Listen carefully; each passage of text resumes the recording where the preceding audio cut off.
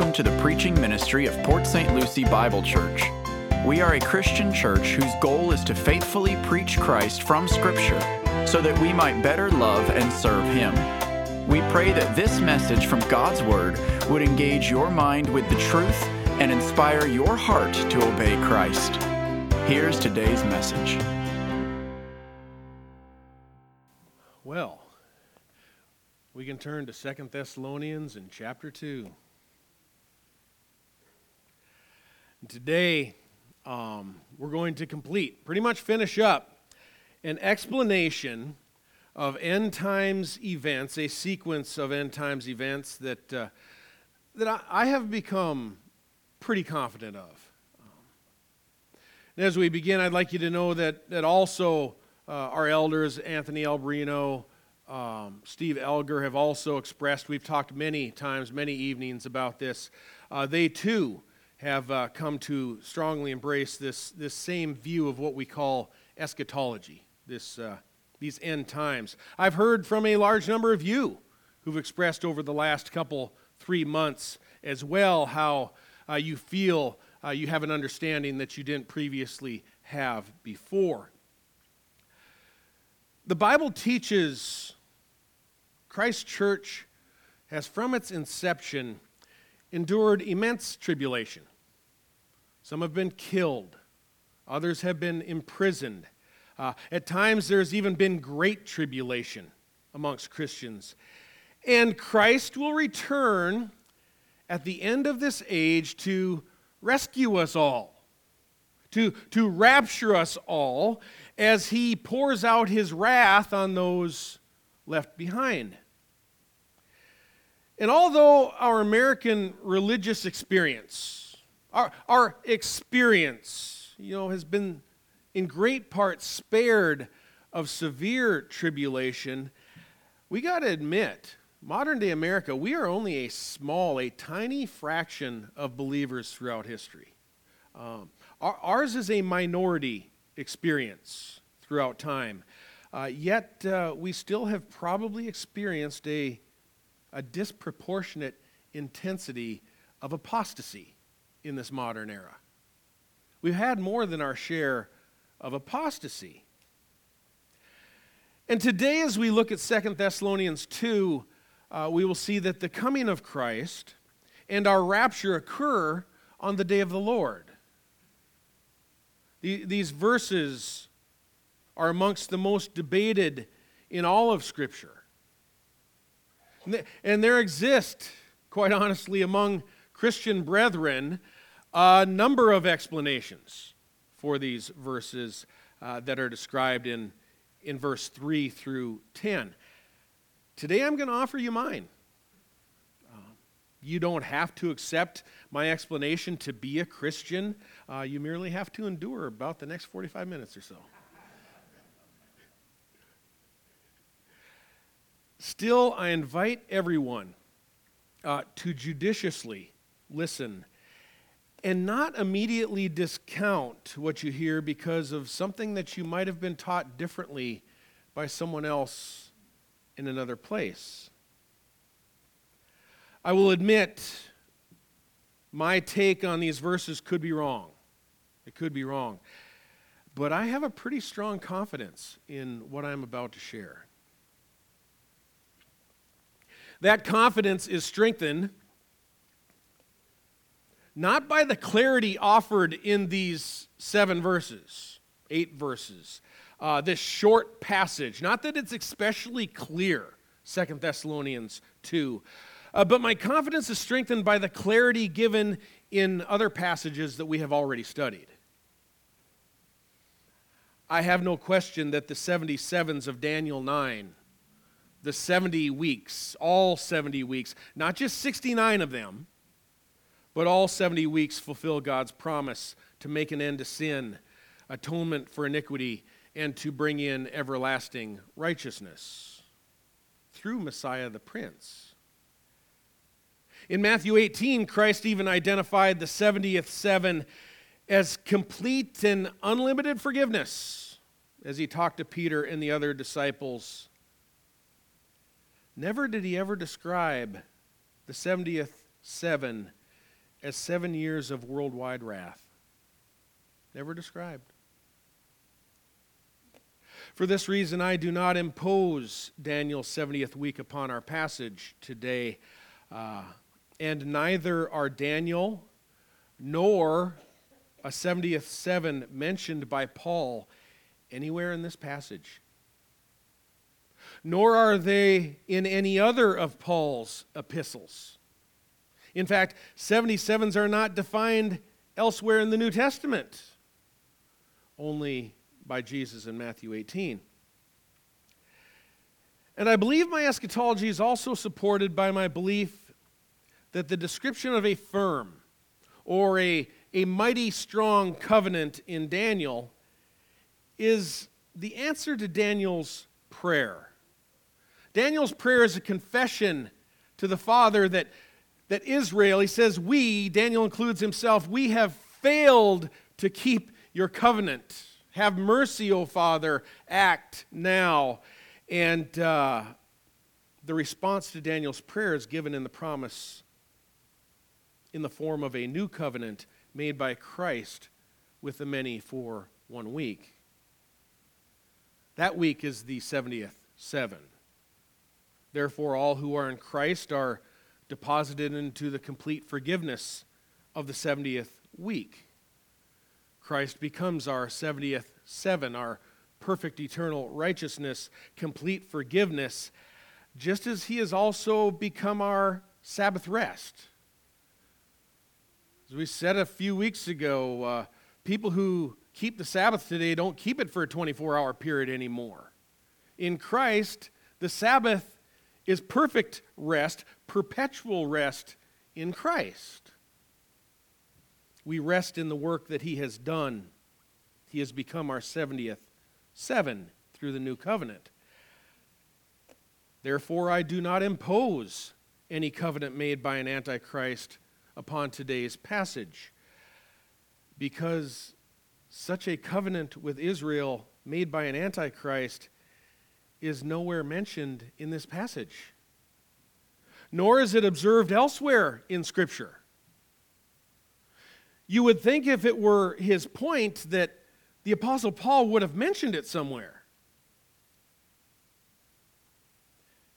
And furthermore, in perfect fulfillment of Daniel 9 and Jesus' own teachings in the Olivet Discourse, Jerusalem and its temple were surrounded by Roman armies, and they were violently destroyed by Titus in 70 A.D. And Jesus describes those horrors that were experienced as a great tribulation. Not the great tribulation, it's a great tribulation in Matthew 24. That human experience of misery chronicled by the Jewish historian Josephus, it remains unparalleled to this day. The horrors that were experienced in Jerusalem as the Roman armies sieged that city and that temple. They were what Jesus called the days of God's vengeance. They had rejected the Christ. They had nailed him to a cross and refused to believe in Jesus as the Messiah. Sacrifice and grain offerings were ceased when the temple was dismantled block by block completely. And Jesus himself defined that as Jerusalem's desolation. After which the Jews are told in Luke 21 and verse 24, you will be led captive into all the nations, and Jerusalem will be trampled underfoot by the Gentiles until the times of the Gentiles are fulfilled. So that abomination of desolation described on Mount Olivet, it occurred in 70 A.D. Consequently, as we learned last week from Zechariah 4, the church is now the final temple of God. Paul stated concerning this spiritual temple that we are, that no other foundation can ever be laid. Christ is the foundation. No man can lay any other foundation, we learn in 1 Corinthians 3. So if there ever is a temple rebuilt in Jerusalem offering goats in the place of Christ, it will never be the temple of God. Curiously, 1st and 2nd Thessalonians, they never make reference to Israel or Jerusalem. You'll notice that Daniel, the 70th seven, a 7-year tribulation, Antichrist making a covenant, restored temple sacrifices, and abomination and desolation are completely absent from this passage. They do not appear anywhere in these two books. Paul makes no reference to any of them. That, folks, is a great omission. These were inserted by a man named John Nelson Darby around the year 1830. They became very popular after that. As I begin to read from verse 1, note how the coming of Christ and our gathering together with him, the rapture, both occur on the day of the Lord. So Christ will not appear, the rapture will not occur, and the day of the Lord will not convene unless the apostasy comes first, and this man of lawlessness must be revealed. That creates another hurdle for the pre-tribulation rapture view, that these must occur before Christ can come and the rapture take place on the day of the Lord. Please notice also as I read this activity of lawlessness, the exalting of self, taking of a seat in the temple of God, displaying oneself as being God, they are all written as happening in the present tense way back in 51 AD. 51, 52 AD when this letter was written. So these are not exclusively future events performed only by an end times Antichrist. Sorry. And finally, the Greek is very specific in this passage, revealing that this revealing of this man of lawlessness is a result of and a consequence of the appearing of Christ, who then immediately slays Antichrist with the breath of his mouth and brings him to an end by the appearance of his coming. So what is the point of the passage? If none of these other things are the point of the passage, what is the point of this passage for Christians? Well, in light of chapter 1, which promises an end to these persecutions and tribulations, which Christians have now endured for some 2,000 years, and to the horrors that we are forced to witness when watching an apostasy occur in Christ's church, and the lawlessness that abounds increasingly over time, Christians are assured by this passage that Christ's triumphant return is finally going to put a lid on lawlessness. That is the entire point of this passage, that Christ's return is going to put a lid on lawlessness. In verse 1, Paul writes, "Now we request you, brethren, with regard to the coming of our Lord Jesus," that is his parousia, "and our gathering together to him," that is the rapture, "that you not be quickly shaken from your composure, or be disturbed either by a spirit or a message or a letter as if from us, to the effect that the day of the Lord has already come." So the coming of Christ and the rapture are elements of the day of the Lord.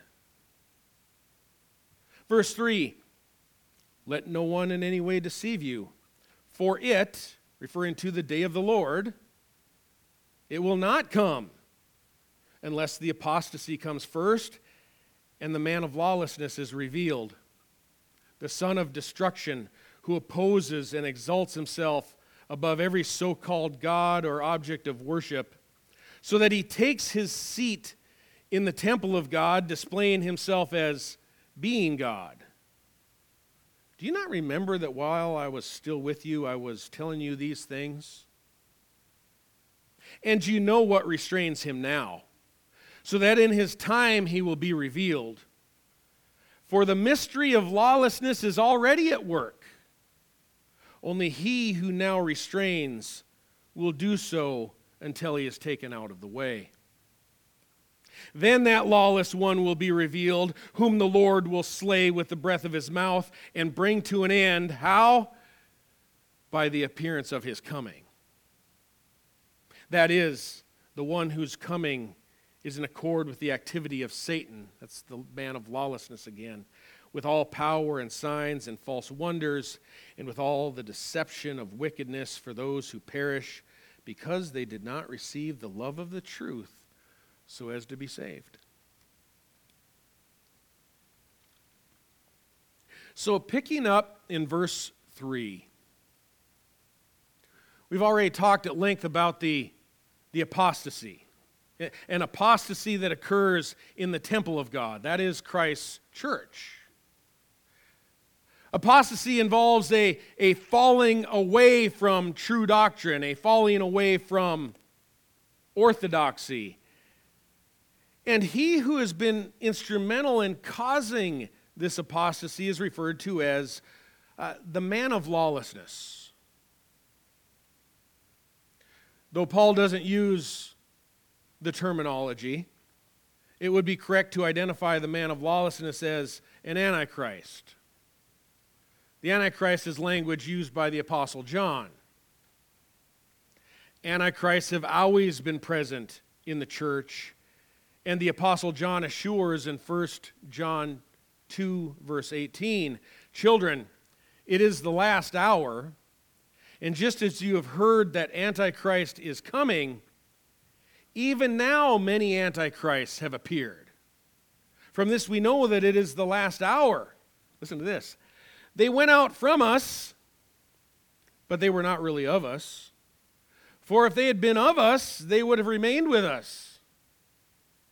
But they went out so that it would be made manifest that they are not really of us."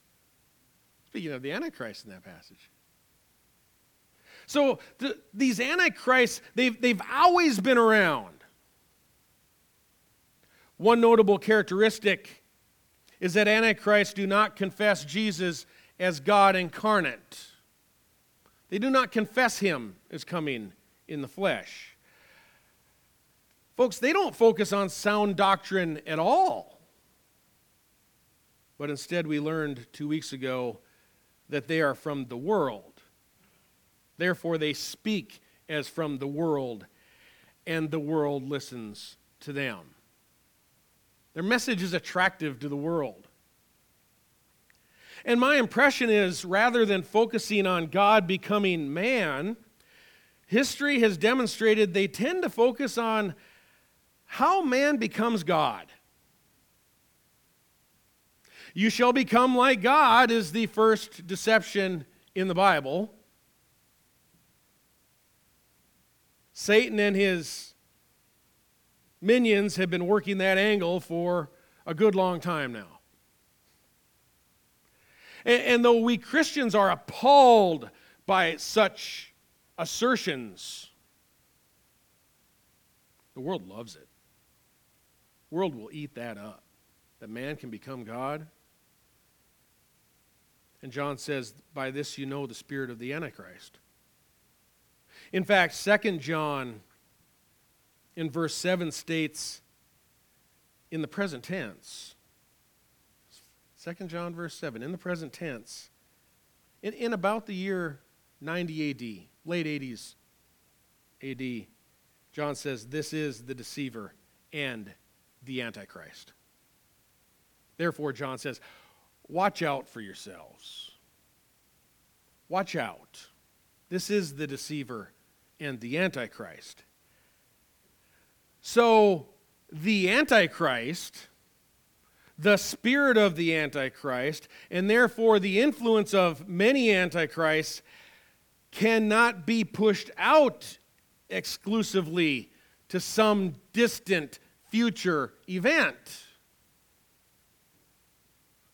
Antichrist is not solely an end times Antichrist, but he is a rather all the time Antichrist.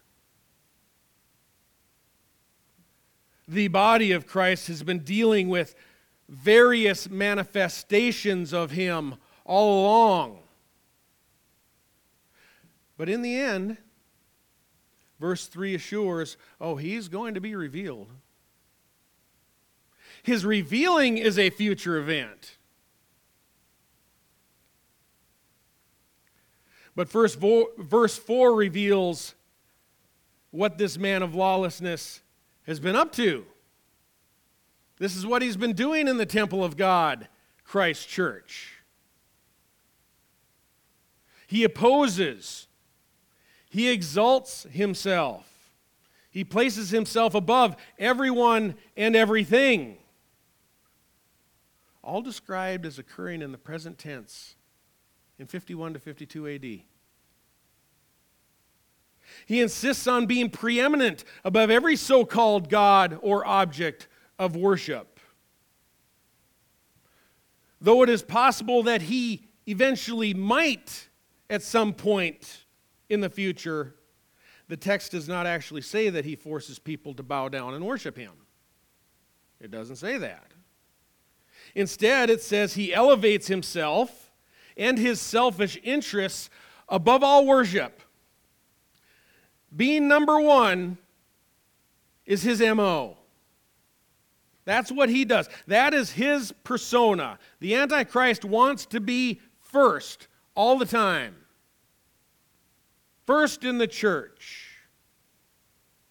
And that desire to always be first, exalted above all else. Folks, that is the spirit of the Antichrist. Does this remind you of anyone you might have met? Don't shout out any names.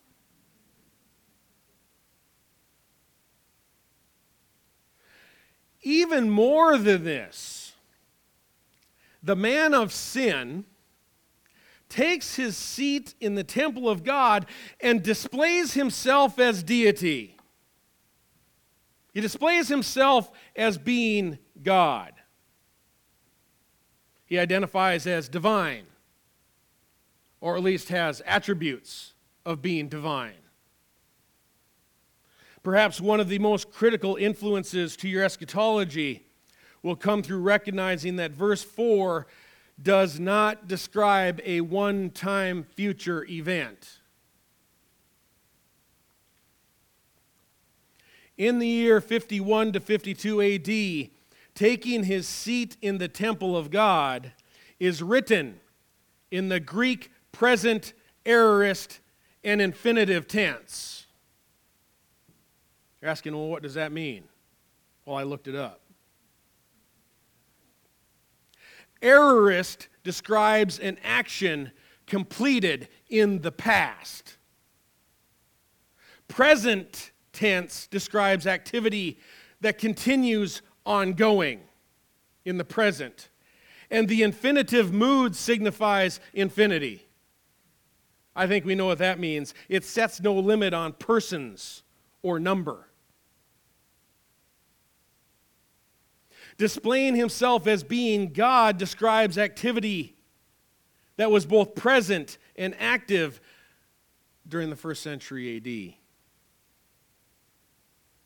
Verse 7 assures, the mystery of lawlessness, it's already at work. And you can discern the present tense is clearly expressed even in your English translations. You have good translations. You don't have to know Greek to sense that this activity is in the present tense when Paul writes these letters. The only mystery that remains throughout church history, since he has not yet been revealed, here's the mystery. Who is he, and where is he busy working right now? That's the mystery of lawlessness. The only characteristic about an Antichrist that remains exclusively in the future, solely to the future, is his revealing when our Lord appears to slay him with the breath of his mouth.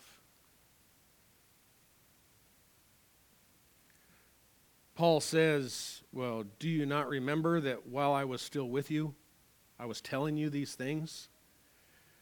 And you know what restrains him now, so that in his time he will be revealed.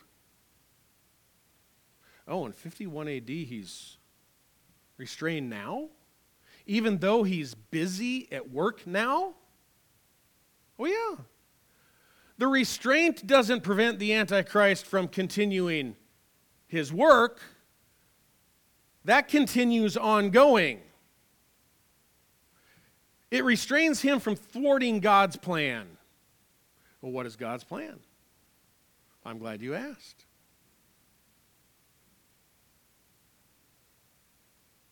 As I stated earlier, he is not only an end times Antichrist, he is an all the time Antichrist. But in the very end, his identity is going to be revealed.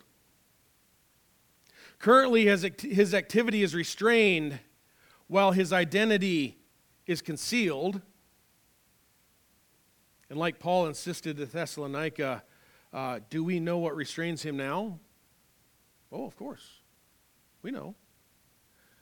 Jesus said in Mark 3, verse 27, no one can enter the strong man's house and plunder his property unless he first binds the strong man, and then he will plunder his house.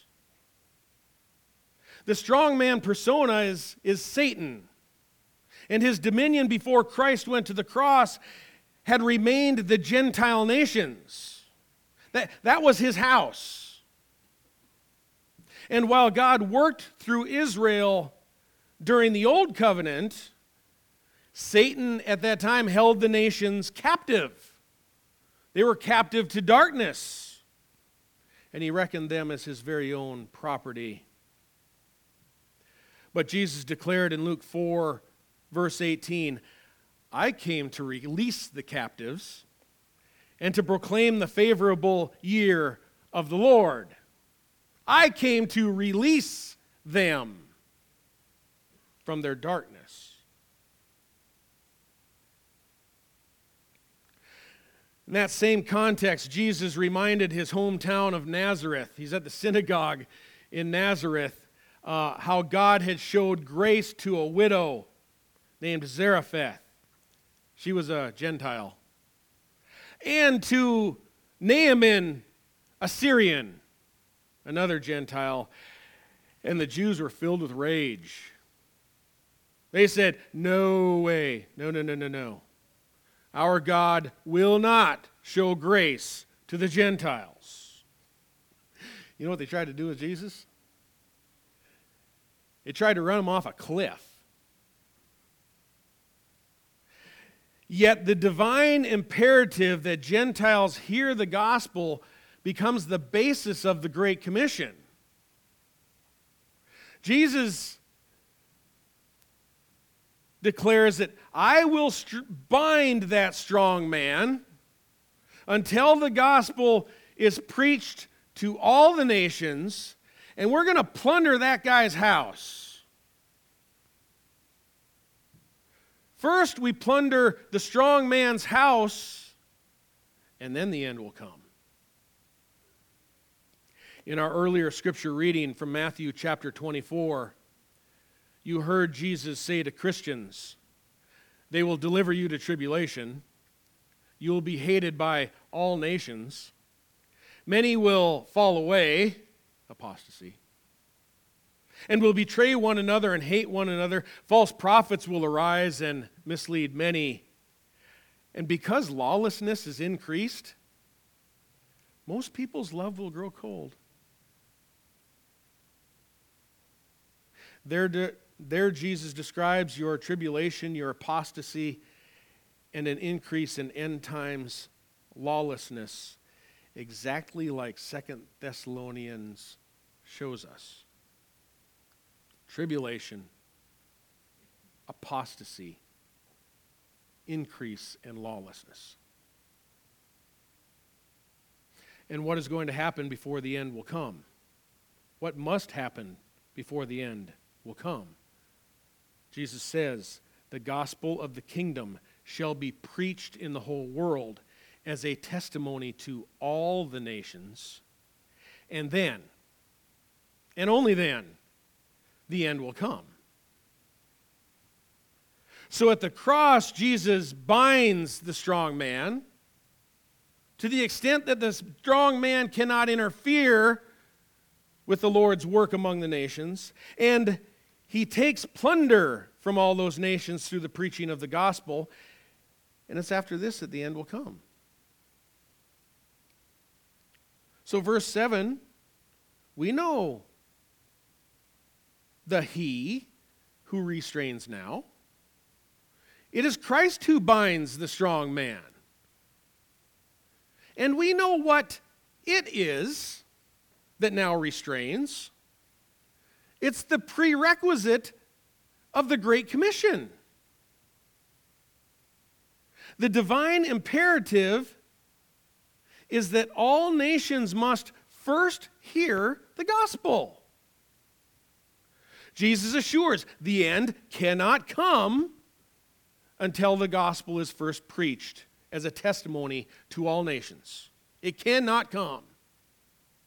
The restrainer is a he. You'll see in your passage, we have both a he and an it. The restrainer is a he. It is Christ. And that which restrains is an it. It is Christ's imperative that the Great Commission be fulfilled. The strong man must be restrained until the nations are plundered. Let's go to all the nations.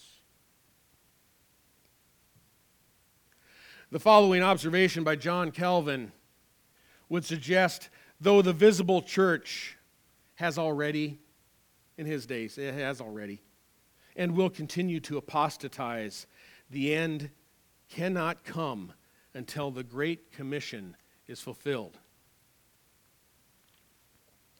Calvin says, I seem at least, when he's describing this passage, I seem at least to hear Paul discoursing as to the universal call of the Gentiles, that the grace of God must be offered to all, that Christ must enlighten the whole world by his gospel, in order that the impiety of men might be more fully attested and demonstrated. This, therefore, was the delay. That was the restraint. This, therefore, was a delay until the career of the gospel should be completed, because a gracious invitation to salvation was first in order. Well, that's good. Until the preaching of the gospel is accomplished in all nations, the strong man will be continued to be restrained until his house by Christ is sufficiently plundered. Then the end will come. Therefore, in verse 7, he who now restrains will do so until he is taken out of the way.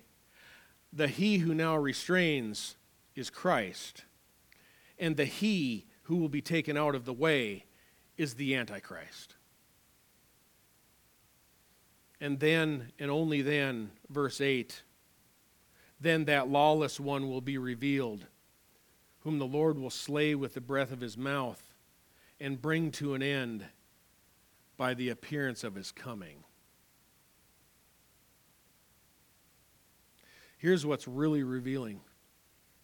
From the best resources I have, specialists in the Greek, they insist this revealing of the lawless one must occur on the day of the Lord. The same day in which Christ appears, the same day in which we are gathered together to him. The Greek grammar demands it. Antichrist does not get revealed before the Lord's return. he gets revealed by the Lord's return. When Christ slays him and brings him to an end by the appearance of his coming. None of us will know with certainty, though we might be suspicious. None of us will know with certainty who the final Antichrist is until Jesus returns and pulls back his mask. Until then, his work will remain a mystery of lawlessness and will continue until Christ returns. This is the mystery of lawlessness. Who is he, and where is he working now? Again, John Calvin, himself no slouch in the Greek, we know. He writes this, quote, "For as Antichrist cannot stand otherwise than through the impostures of Satan," meaning through the power of Satan, "he must necessarily vanish as soon as Christ shines forth. In short," says Calvin, "as it is only in darkness that he reigns, the dawn of the day puts to flight and extinguishes the thick darkness of his reign. We are now in possession of Paul's design," meaning for this passage, this is Paul's design. What he meant to say, says Calvin, that Christ would have no difficulty in destroying the tyranny of the Antichrist, which was supported by no resources but those of Satan. In the meantime, however, he points out the marks by which that wicked one may be distinguished. For after having spoken of the working or efficacy of Satan, Paul marks it out as particularly, he marks it out particularly when he says, "in signs and lying wonders and in all deceivableness.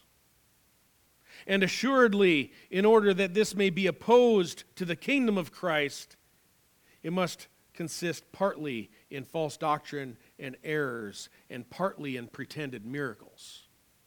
Sounds like Calvin had a problem with that in his day too. He continues, "For the kingdom of Christ consists of the doctrine of truth and the power of the Spirit. Satan, accordingly, with the view of opposing Christ in the person of his vicar, puts on Christ's mask, while he, nevertheless, at the same time chooses armor with which he may directly oppose Christ."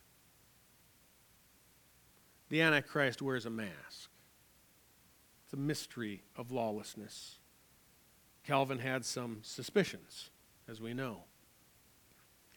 This age of lawlessness is characterized by fake miracles, doctrines of apostasy, attitudes that elevate man, efforts at deifying man. Folks, this is what the Antichrist does. The world eats it up. It may cause Christians to wonder, how long, O Lord? How long will you allow this madness, this apostasy, this tribulation to continue? And a question to which Jesus responds to the martyrs of Revelation 6, a little while longer, until the number of your fellow servants and their brethren who were killed, even as they had been, would be completed also. The lawlessness, the apostasy will continue until the full number of the Gentiles come in. And then Jesus is going to put a lid on it. But the gospel must first be preached to all the nations, and then the end will come. Verses 9 and 10 merely show that the man of lawlessness is empowered by Satan. He too has a coming or a presence that is marked by opposing Christ with all kinds of power and signs and false wonders. We'll speak a little bit more to those passages, those verses next week. As I've read Calvin and numerous others, I tend to agree with him that this passage describes the activity of a succession of many antichrists over the century. Surely there are those who have opposed Christ even before the cross. Of course, there's King Herod, who tried to kill all of the babies in Bethlehem to try to snuff out competition of Christ. Obviously, during the Old Covenant, there came a man named Antiochus Epiphanes who attempted to destroy the woman, Israel, who was going to give birth to Christ. And Antiochus was surely a type of Antichrist, no doubt about that. But the work described in this passage occurs in the church. And the fact that the man of lawlessness was already active in 51 AD implies a succession of antichrists. I don't think many, because it describes him as a man of lawlessness. I don't think there are many men who have lived for 2,000 years. So there has had to have been many manifestations of Antichrist over the centuries. His activity was then, his activity was during the Reformation, his activity continues today. And John the Apostle says, many antichrists have come. And then says, he's still coming too. He continues to come. And this passage assures there will remain a manifestation of him, perhaps the worst manifestation of him until that day that Christ returns. But we don't know his identity for sure. And we won't know until Christ returns to reveal him. He will continue to seditiously undermine that Jesus is God made into human flesh. Folks, that can be done in so many ways. So many ways. Number one, by simply not preaching the incarnation. Preach Jesus is a really nice guy. He really likes you. Just avoid anything that has to do with the incarnation and the deity of Christ. That's one way. It can also come through casting doubt and discrediting Scripture, which testifies to Christ. Undermine the Word of God is activity of the Antichrist. The word that proclaims that Christ is God in the flesh, just undermine the validity of it. Denying God has come in human flesh can be achieved through undermining the doctrine of the virgin birth. Well, that's going on today. By preachers preaching to thousands, and they're casting doubt on the virgin birth. What does that do? Denies that Jesus is God who came in the flesh. Jesus was just a result of a natural birth, is what they're saying. Very influential preachers.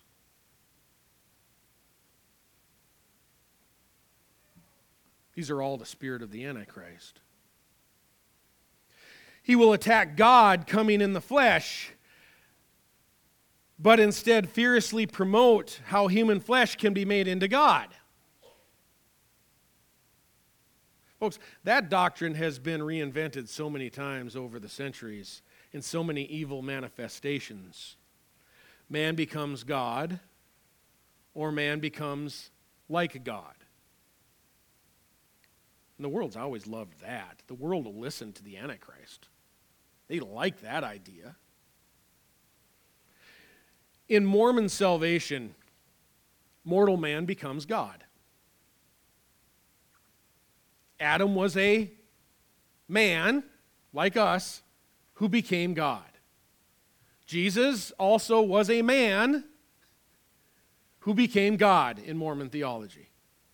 He left us a path to know how to find our way into becoming God. That's Mormon theology, in a nutshell. I'm not a specialist on it, but I know those are accurate.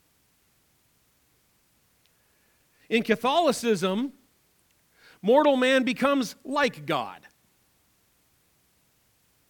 If you grew up Catholic, as my wife did, many others have here, you were taught that the vicar of Christ, the Pope, fulfills Christ's presence on earth.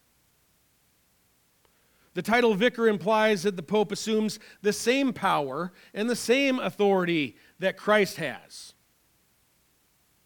He displays himself to the church as possessing the same power as does deity. So whether you agree with it, that it's accurate or not, it is understandable why Calvin and Luther and numerous reformers identified the Pope as a manifestation of the Antichrist. That's the reason they came to that conclusion. He sets himself up in the temple of God, displaying himself as being deity. He takes the place of Christ. You say, well, maybe that's a stretch. How about this? Mary, the mother of Jesus, a mortal woman, has, according to Catholicism, assumed divine attributes. They say she was born sinless. Mary was born sinless. That's to be attributed to Christ. She is omniscient in Catholic theology. She can hear everyone's prayer of the rosary. Omniscience is an attribute of God. And in the place of God, Mary is prayed to. She's referred to as our, quote, our gracious advocate. But Scripture refers to Christ alone as our only mediator and advocate. In addition, Catholics also pray to the patron saints, who obviously must be omniscient as well. My wife was named after one.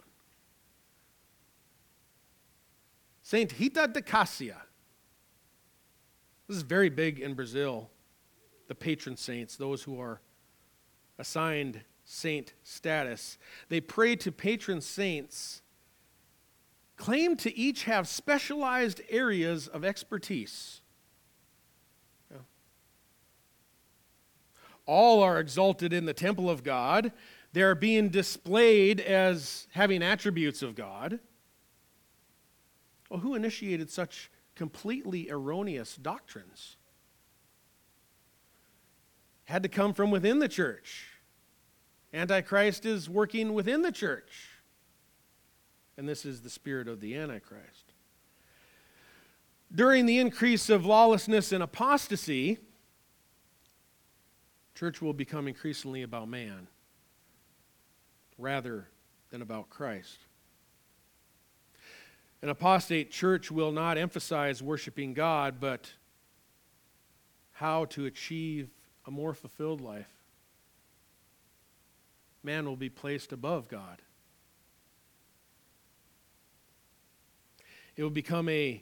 Church will become a great place to network and further your self-interests on earth. Many people will select a church according to how many business cards they can hand out, whether or not someone sees their business painted on the side of their vehicle in the parking lot. It will become a place of exalting self, displaying self, and reinventing self over and above the place of God. Man will claim to have God's power. As I stated recently, man, by his words, will be described as being able to speak things into existence. Your words have power, they say, powerful enough to create your own future. By the power of you speaking words, you can create. Who does that sound like? Only God can do that. You can't assign that to man. Man can't become God. But today, he is taking the role of God. Your words have divine power, they say. Man can control the weather. Man becomes God. This is the spirit of the Antichrist. It's only going to get worse. Jesus assured that lawlessness will only increase. Many will fall away. False prophets will arise. Some are going to be killed. Some of us are going to be killed. People will hate one another. And their love will grow cold. So as we are forced to witness an increasing apostasy, while we also continue to fulfill the Great Commission among the nations, waiting for the end to come, folks, we're going to have to watch the tares grow alongside of the wheat. The harvest will be later. And if you're discouraged, if you're disheartened by what you see, don't be. Folks, this is all temporary. And what Paul ultimately wants you to know from this passage is that Jesus is coming. And he's going to put a lid on lawlessness. Amen. Let's pray.